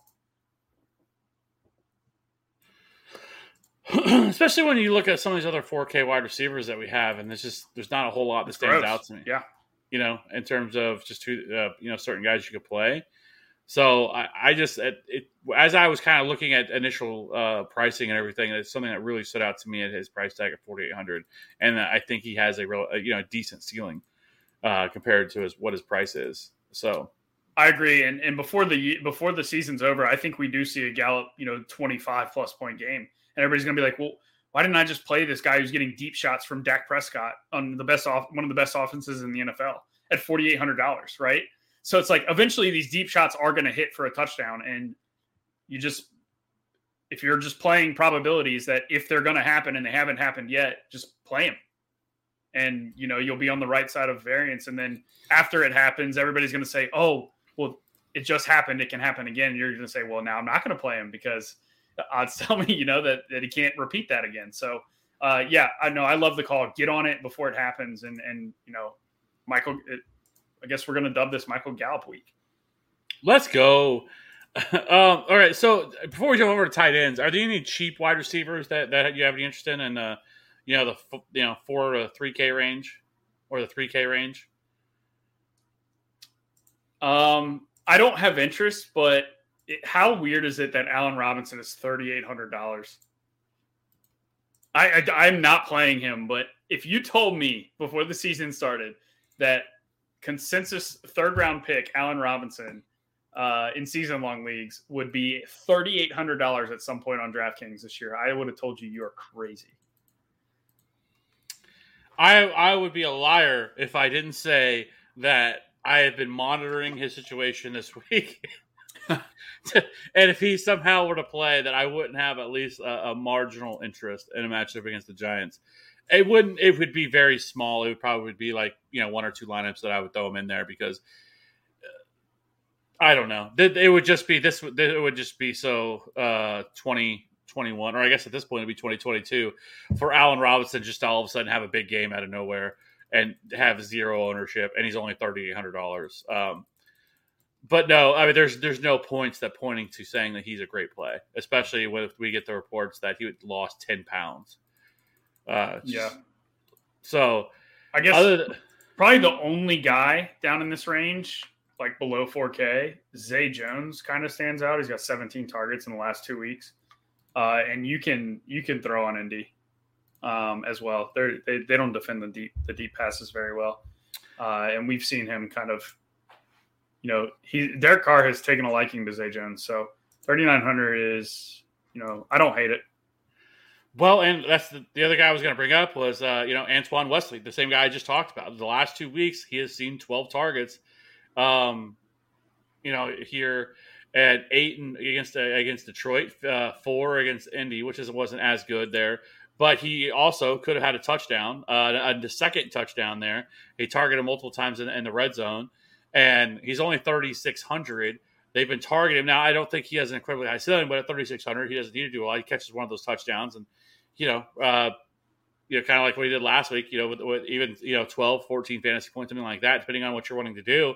If you're looking for some salary relief at 3,600, I will say that with Rondale Moore back this week, but I believe Rondale Moore played week 15 whenever he saw 8 targets in that game as well. And, I believe Rondale Moore was active. I know Rondale Moore was out this past week, but he against Indy. But regardless, I still think Antoine Wesley at $3,600, somebody that completely I was caught off guard by, was not expecting, and then I played a lot of him last week in the 2-game slate, and he's somebody that Kyler Murray has been looking for, and really almost made a really, really nice catch at the end of that game. Mm-hmm.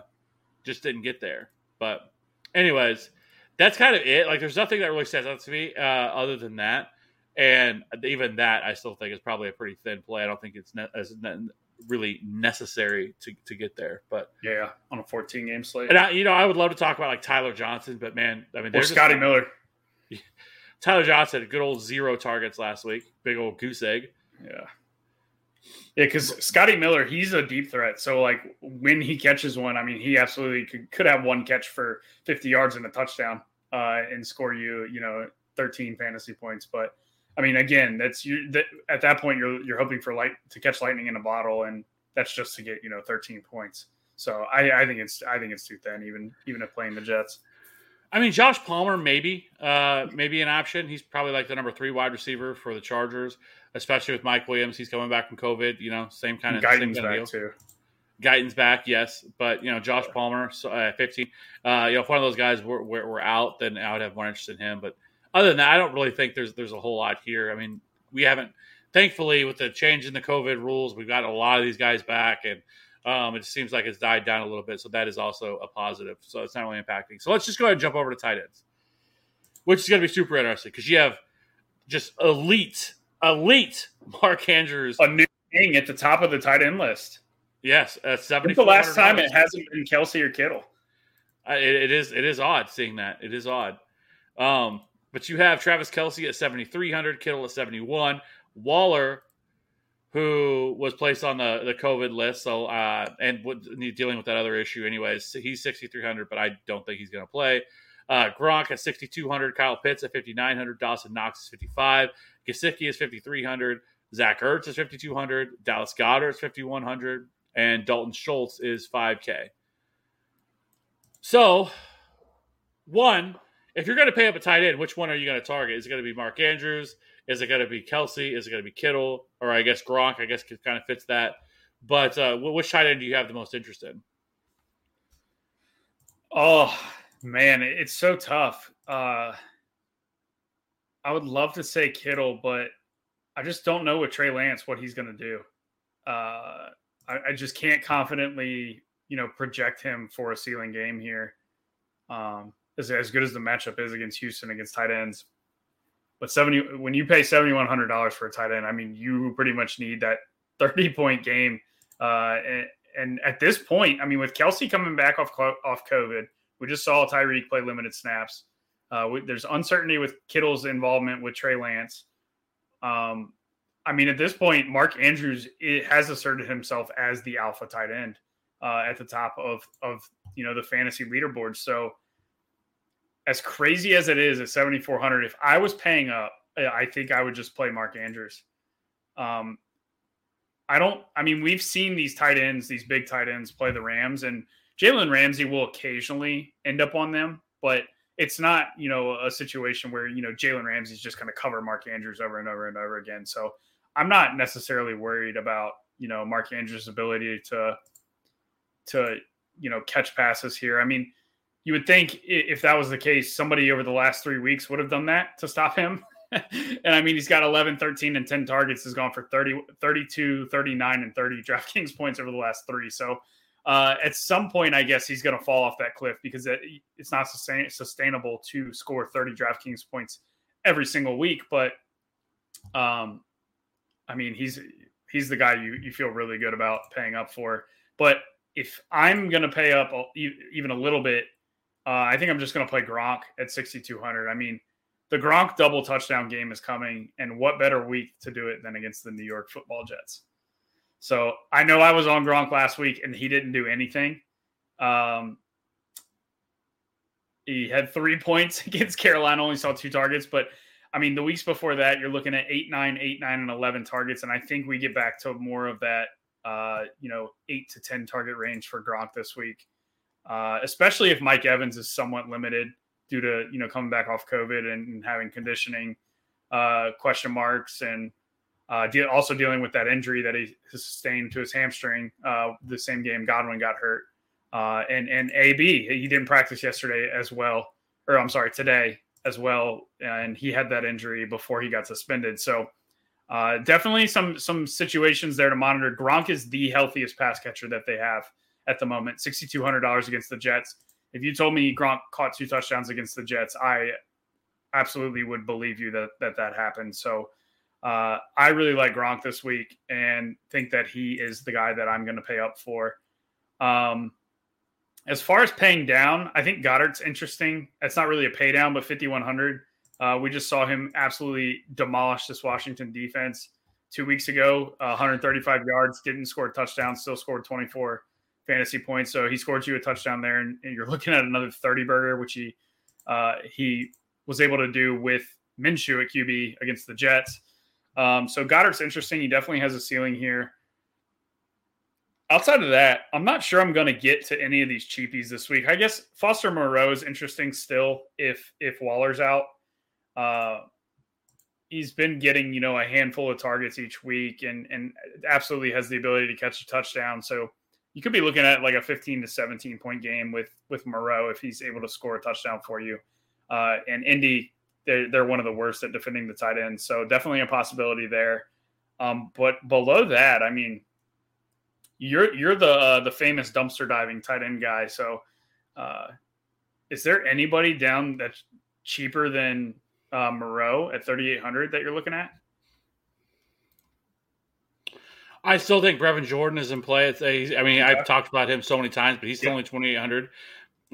Continues to see. I mean, the last 3 games that he's played, 4, 7, and 4 targets, which 4 targets isn't a ton, but I mean, last week 4 catches, 56 yards, scored 9.6, 12.6 before that. I mean, but at $2,800, I mean, that's not gonna, that doesn't kill you, and allows you to fit in some other things. But if you're gonna pay down, I think him at 2,800 does make quite a bit of sense. If you're wanting to pay Ricky Seals-Jones at 3,300, we always want to target Eagles with a tight end, and Ricky Seals-Jones is only 3,300. Only saw 1 target to get last week, but the last time these 2 teams played, he saw 7 targets in that game, and that was with was that Garrett Gilbert or whatever at quarterback, I believe. And so in that game, yes, that was the game that Heineke missed, and I think Garrett Gilbert was the quarterback in that game. Yeah. But he's only $3,300, so I think he is in play. I think Cole Kmet, is an interesting option at 3,400. He has started to see a rise in targets as well, really over the last 5 or 6 weeks of the season. So I think he's still pretty cheap at $3,400. So if you wanted to go him, I think that is another direction that you could go. And then Zach Ertz at 5,200. I mean, the guy has 13 targets last week, 11 targets the week before that. But I mean, he's not doing a lot with them though either. I will say, because he hasn't found the end zone. He hasn't scored a touchdown since week 11, so that does limit him a little bit at $5,200. But I think he could get there against Dallas.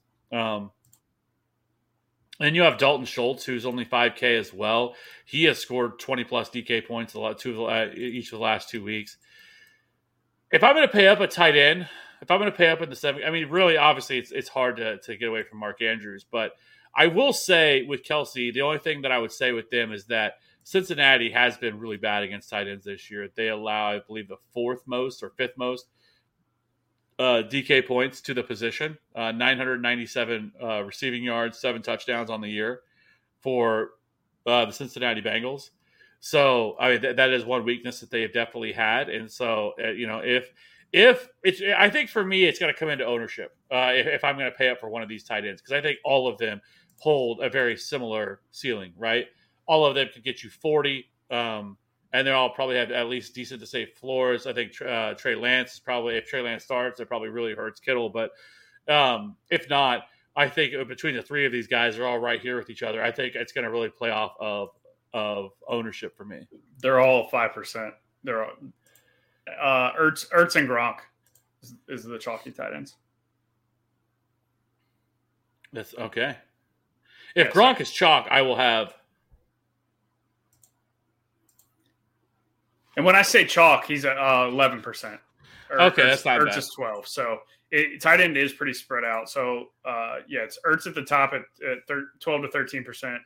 Gronk's at 11, and then everybody else is 8 or lower, with Kelsey, Andrews, and Kittle all at the 5 to 6% range. So it's not, when I say chalk, it's not really high enough that it's like concerning, that I would fade him. Like Antonio Brown, 37%. God, anything can go wrong with that situation. I mean, he can get hurt in the first quarter, and 37% of teams are dead. I mean, it's football, right? Like anything can happen. So 11% isn't too high to where I'd. No, it's not. That's not bad at all. But yes, the 3 big boys are not high end. Well, then that changes things. So then I would probably just split up some ownership between Andrews and Kelsey. if I have to take a stand on one versus the other, I probably would lean towards Mark Andrews. It's crazy. I don't know. I don't The know. The only thing that concerns me with Kelsey is just the COVID stuff, him coming off the COVID list. Mm-hmm. Not knowing that, and what condition he's in, is he fine or whatever. Now, if it's just a completely healthy Travis Kelce, I would go Travis Kelce. Yeah, the thing too, well, the Tyreek situation, thinking about how the Chiefs handled it. Tyreek pretty much came off the list and then played the next day, right? That was completely different. Yes, this is a completely different situation. So Kelsey's had a full blown week, and he's practicing in full, which is a good sign. And I guess I would assume that Kelsey's going to operate as normal here. With that, I would probably lean towards Kelce. I would probably lean Kelce as well. Yeah. So yeah, especially if Lamar plays, if Lamar looks horrible. There's no shot he plays. You're right, but I don't know. I don't know. He may be able to talk him his way into getting into playing. So I don't know. We'll see. But he was DMP today, right, Lamar? After that video came out of him yesterday, basically looking like he was on a pogo stick getting down the field. Yeah, he didn't practice. Limping. Yeah. So I think it's going to be Huntley, which is good for Andrews, but yes. All right, let's go ahead and jump over to tight ends. We're at an hour and a half. All right, we let this one get away from us, but this is such a huge slate. So at defense, I don't know, nothing at the bottom really stood out to me. At least at the real bottom of the barrel options this week that typically would. Is there anything for you that's just an obvious something? Because I do think if Trey Lance played, I would have a little bit of interest in Houston.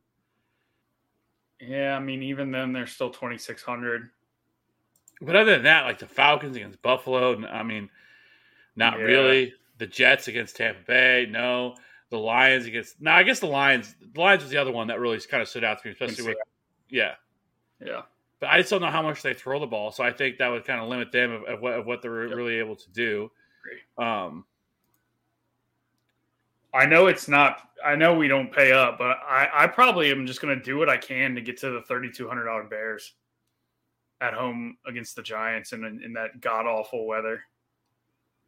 And again, the Giants could just run the ball and do very short passes and not make mistakes, but if the Bears are able to get any sort of a lead and the Giants have to throw, the Bears are one of they have one of the best adjusted sack rates on the year. And if you look at the offenses that the Bears have had to play since week 5, Vegas, Green Bay, Tampa Bay, San Francisco, Pittsburgh, Baltimore, Detroit, Arizona, Green Bay, Minnesota, and Seattle. That is a gauntlet of offenses that you're playing against there. And they still have one of the best adjusted sack rates in the NFL. So I really like the Bears. If salary wasn't a thing, I would probably just pick them anyways. And with none of these super cheap options standing out, I may just get to them. But I also will say if I need the $400 really badly, I don't hate the Giants on the other side of that game too at 2,800. No, I don't think that's. I don't think it's crazy. I will say if Carson Wentz wasn't able to make it back, the Raiders at 2,700 against Sam fucking Ellinger, I think would make some sense. Lock button. Yeah. And then the Chargers I think would be interesting too at home against Drew Lock. Drew Lock, it has that I don't give a fuck. I'm just gonna chuck it here mentality. And so the Chargers with their defense, Joey Bosa should be back. So the pieces they were missing last week should be back for this week. So they're only 3,100. I think I could see myself doing that as well. But other than that, there's not really any really super obvious pay down options. If I had to choose one, it probably would be the Lions at 2,400 against Seattle. I don't think they have an incredibly high ceiling. I don't think there's something that's going to be able to, has any sort of path to 15, 20. But like we've seen with them for the most part this year, 6, 8, 5, 4. As long as they're not killing me, I don't really hate it either. I think they could be at least be, if they can get me 6, 8, I'm not mad about that. Yeah, if I agree. I would be fine with punting with the Lions. If I had to pick, I'd probably just pick Washington. If you made me punt, I mean, with the running back injuries they're dealing with, maybe Hurts has to throw the ball a little bit more than they typically want to. And, we've seen Hurts make mistakes and have turnover-worthy plays through the air. So, and they just, 2 weeks ago scored 7 points against Philly too. And Washington is a pass funnel defense. So if Philly wants to run the ball with hurt running backs, and then they get into, a lot of third and long situations where they have to throw, turnovers can happen there. So Washington would probably my pick, but I'm good with the Lions too. Okay. Well, that pretty much sums up this slate. Went a little bit longer we normally do, but before we do, we have to build this lineup that we build every single week for DraftKings. So, Maddie, where are we starting? After the heater that you've been on, and we've both turned around our seasons ever since you started going first. I'm not gonna allow me to pick first. You have to start us off. All right. You don't have to pick a QB, but you got to start us off. Brand, AJ Brown. All right. Well, if you're going Brown, I'm going to go Waddle. And then we're going to play Swift. And David Montgomery. Just do it. I know you want to. What's that? The old $4,800. Yeah, but I don't know if he's going to play. Because I know Garoppolo said that he felt confident he was going to be able to return this week. Yeah, with a grade 3 UCL tear in his right thumb. That sounds real confident. If Garoppolo starts, I will be playing the Houston defense. Not kidding. Not kidding. All right. I'm going to lock in Stafford. All right. OBJ.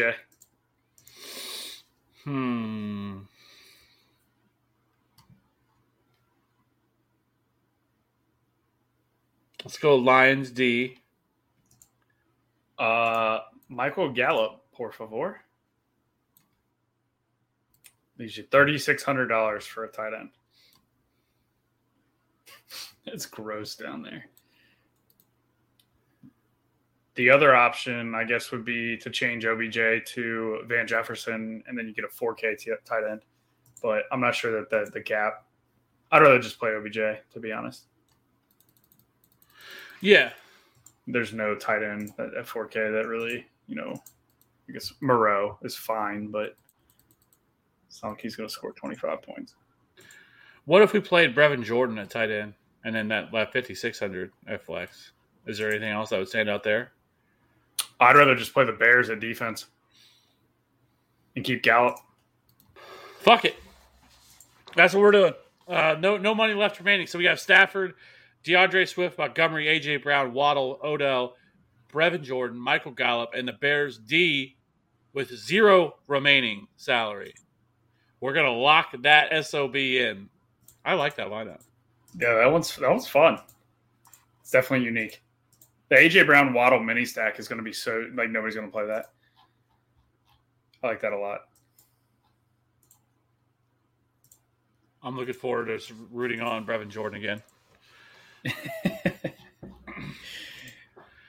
All right, Love it. That one has been locked in. So, other than that, I guess you haven't even mentioned it. I guess it is New Year's Eve. Are you doing anything for New Year's Eve? Nope. I have a pregnant wife, so that's pretty much. That's when you make them drive, and then you just they're the DD, and then you can. You're not wrong, but no, we don't have any plans this year. It's probably smart, to be honest with you. I don't really go do anything anymore. I just stay home and chill. Probably watch the college football playoffs. Yeah, I don't even know. I typically stay up late, but I can't tell you last time I sat down and watched the ball drop. And usually my wife's asleep by then. She goes to bed super early, so it's like, hooray! I'm up watching it. Just chilling by myself. But we typically don't do much for New Year's. We've gone out, when we were, a few years ago with friends and stuff, but just kind of gotten to that point where it's cheaper and less of a hassle to stay in than it is to go out. Yeah, and it's such a train wreck. It's bad. It's bad. You definitely have to get an Uber. But Uber marks the shit up, like Uber or a hotel room where you can just walk from the bar to the hotel. Yeah. Yes, because it is. Because Uber's about costs as much as a hotel room on New Year's. Yes, they do, and so it's just it's crazy. It's just not. I'm not about that life anymore. So I will not be doing anything. But I will say this: I don't know if anybody else, especially like in the chat, felt this way either. Was like not having the NFL today. Normally, I'm like I hate Thursday night games, but not having Thursday night, I'm like, oh my god, it takes forever to get to the NFL like without the Thursday night game. Dude, and also I was looking for today. It's finally the 31st, but I was looking for another excuse to lower my taxable income on DraftKings. So I needed another slate to just throw a shit ton of money at, and if you win, you win a lot of money, and if you lose, you lower your taxable income. So that's what I was hoping for to have today, but we do not have that. So maybe I just need to play a ton of NBA tomorrow and give some money back. I might play NBA tomorrow. Like, it felt like really weird not having the NFL. And not having a game on this week, like it just makes the week feel like it's so much longer because it's like, okay, you have 2 days, you got a game, then after that you got another 2 games, and then you got NFL Sunday, you got Monday, and hell, next week we don't even have Monday because we're gonna be rolling into the last week. Then, but I will say that I was looking at I will say this too. Like normally week 18, like when it comes to DFS too, it's usually pretty gross because a lot of teams are sitting a lot of their starters. I don't think we're going to have that this year. There's so many teams that are bunched up that have stuff to play for that I don't think that's going to happen.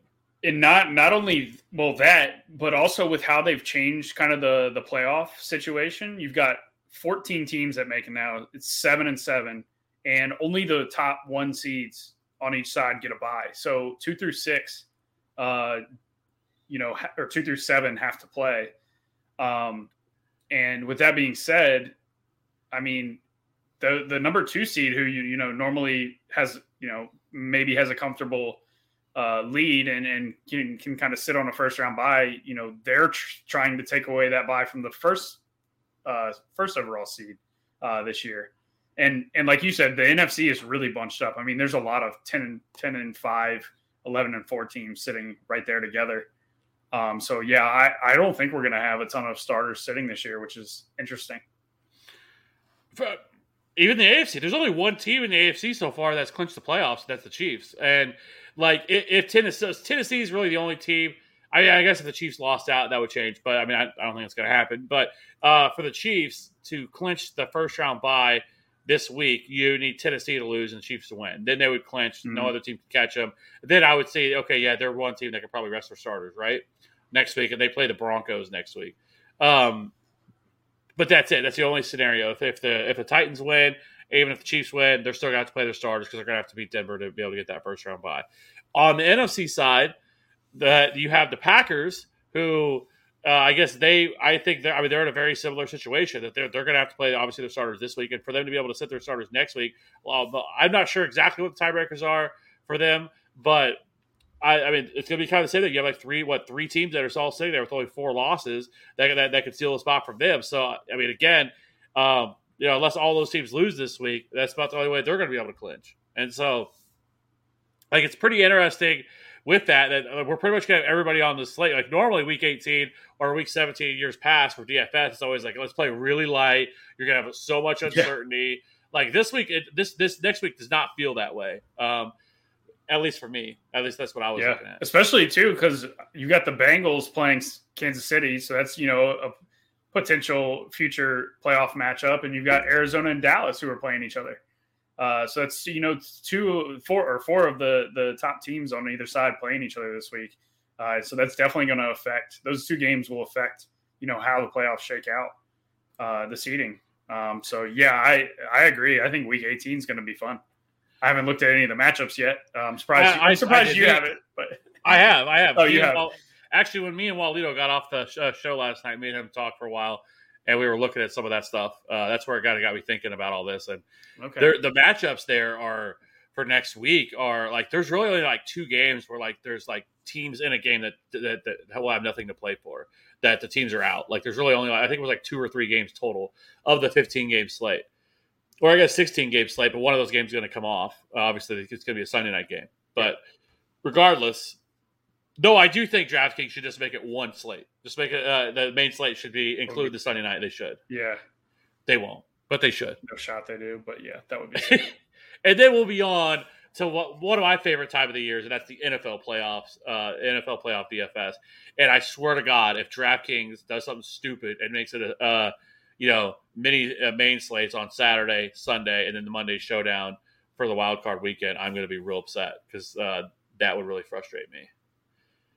They'll probably have both. I'm just curious which one they're going to cater to with the bigger contests. They need to make it just Saturday, Sunday, like always. Leave the Monday night games they're going to have. Yeah. Yes, that's showdown, and do it like they always do it with Saturday and Sunday because there's so much. There's so many pivots and everything else that you can make, but from the Saturday to the Sunday slate, where you're kind of looking at all your team, make some changes, and then let's be honest, people are still going to play just the Sunday only slate, to get more action, all their dead lineups. I need to put more money in here, and get some different, So that's all. Anyways, we're just rambling now. So all that being said, I think there is, we still have a lot of good football left. So I hope everybody has a great week. I hope everybody has a great weekend. I hope everybody has a great New Year's Eve. If you do go out, hey, try to stay safe. Take an Uber. Don't drive. Yep. I'm not your dad, but DUIs cost a lot of money. Just not worth it. Pay the $30, $40, $50 it is for an Uber or walk. Or call somebody. If you're in Kansas City, call me. I'll come pick you up. I ain't got nothing going on. But, I'll start, hey, $5 trip. I'll take you wherever you want to go in the metro area. There you go. And we'll talk about DFS the whole time. With that being said, I hope everybody has a good weekend. We will be back live Saturday night. We are going to do what is called our annual free-for-all, where we literally drop the show link into the chat for you to jump onto the show with us to join us, talk. We're going to talk about, obviously talk about fantasy football. Fantasy championships are this weekend. It's a big weekend for all the redraft guys out there. So, but if you have star sit questions, you want to talk about the NFL, you want to talk about music, you want to talk about TV shows, movies, whatever, we don't care. This night to kick it with everybody, right before, everybody recovering from New Year's Eve and getting ready for the fantasy championship. That's what we're going to do. It'll be Saturday night about 9:00 Central, like we always do. Same time we go live. We'll go live Saturday night. We did it last year, and I'm not going to lie to you. We were a little nervous because we're like, man, I hope we don't get somebody with a dick pic or something, just dick all on the screen. You just don't know what you're going to get. Luckily, we didn't. We did have somebody that was laying in their bed with their shirt off. So when they first came in, we're like, whoa. And we're like, okay, never mind. He was cool. He didn't have any of those issues. But other than that, it was actually a lot of fun. Just bring random people on, talk about whatever. They would ask questions about process stuff, whatever, answer questions, or then they would answer questions. So it's a lot of fun. And it's unique. It's not something that a lot of people do. And you can just jump on with us and just have a good time. So it will be tomorrow night at 9 Central, or not tomorrow night, I should say. It should be Saturday night. So come join us, RC Cola in the chat. Come join us. You've been here all year. Come join us. Kick it with us. Walito probably will jump on. I don't know what Maddie's got going on Saturday night. Maybe if he wants to jump on for a little while. Might be able to make that work. It'll be a good time. Have some beers, whatever, hang out. So anyways, with that being said, I hope everybody has a good weekend. Let's win some fucking money this weekend. Be sure to jump into our free Discord. It's absolutely free. DFS, redraft, whatever. You can jump in there. We can talk about some of that stuff as well. But other than that, I hope everybody has a great weekend. And let's win some money this weekend. Have a great holiday. We'll see you next week for the Week 18 slate. We out. Yo. Think you can tell me what to do? Know who you're talking to? Well, you better get used to the way the ball bounces. I see what you got, it measures in ounces. But that's a race, boy. Yeah, that's a race, little man. Break it down. DJ Roger! DJ Roger! Think you're a big man? Treat treat you like you're a little man.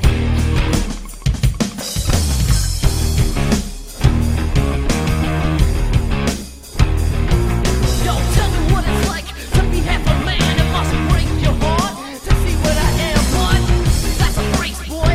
Yeah, that's a brace, little man. Break it down.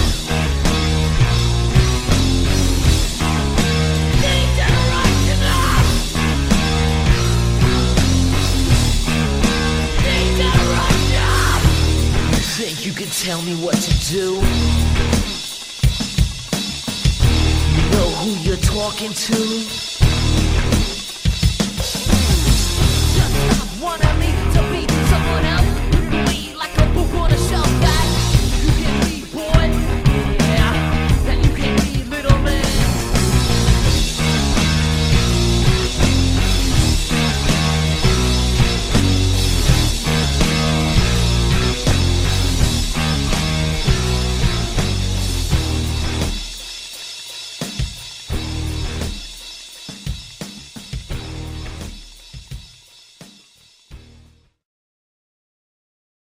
Say goodbye to your credit card rewards. Greedy corporate mega stores, led by Walmart and Target, are pushing for a law in Congress to take away your hard-earned cash back and travel points to line their pockets. The Durbin-Marshall credit card bill would enact harmful credit card routing mandates that would end credit card rewards as we know it. If you love your credit card rewards, tell your lawmakers, hands off my rewards. Tell them to oppose the Durbin-Marshall credit card bill.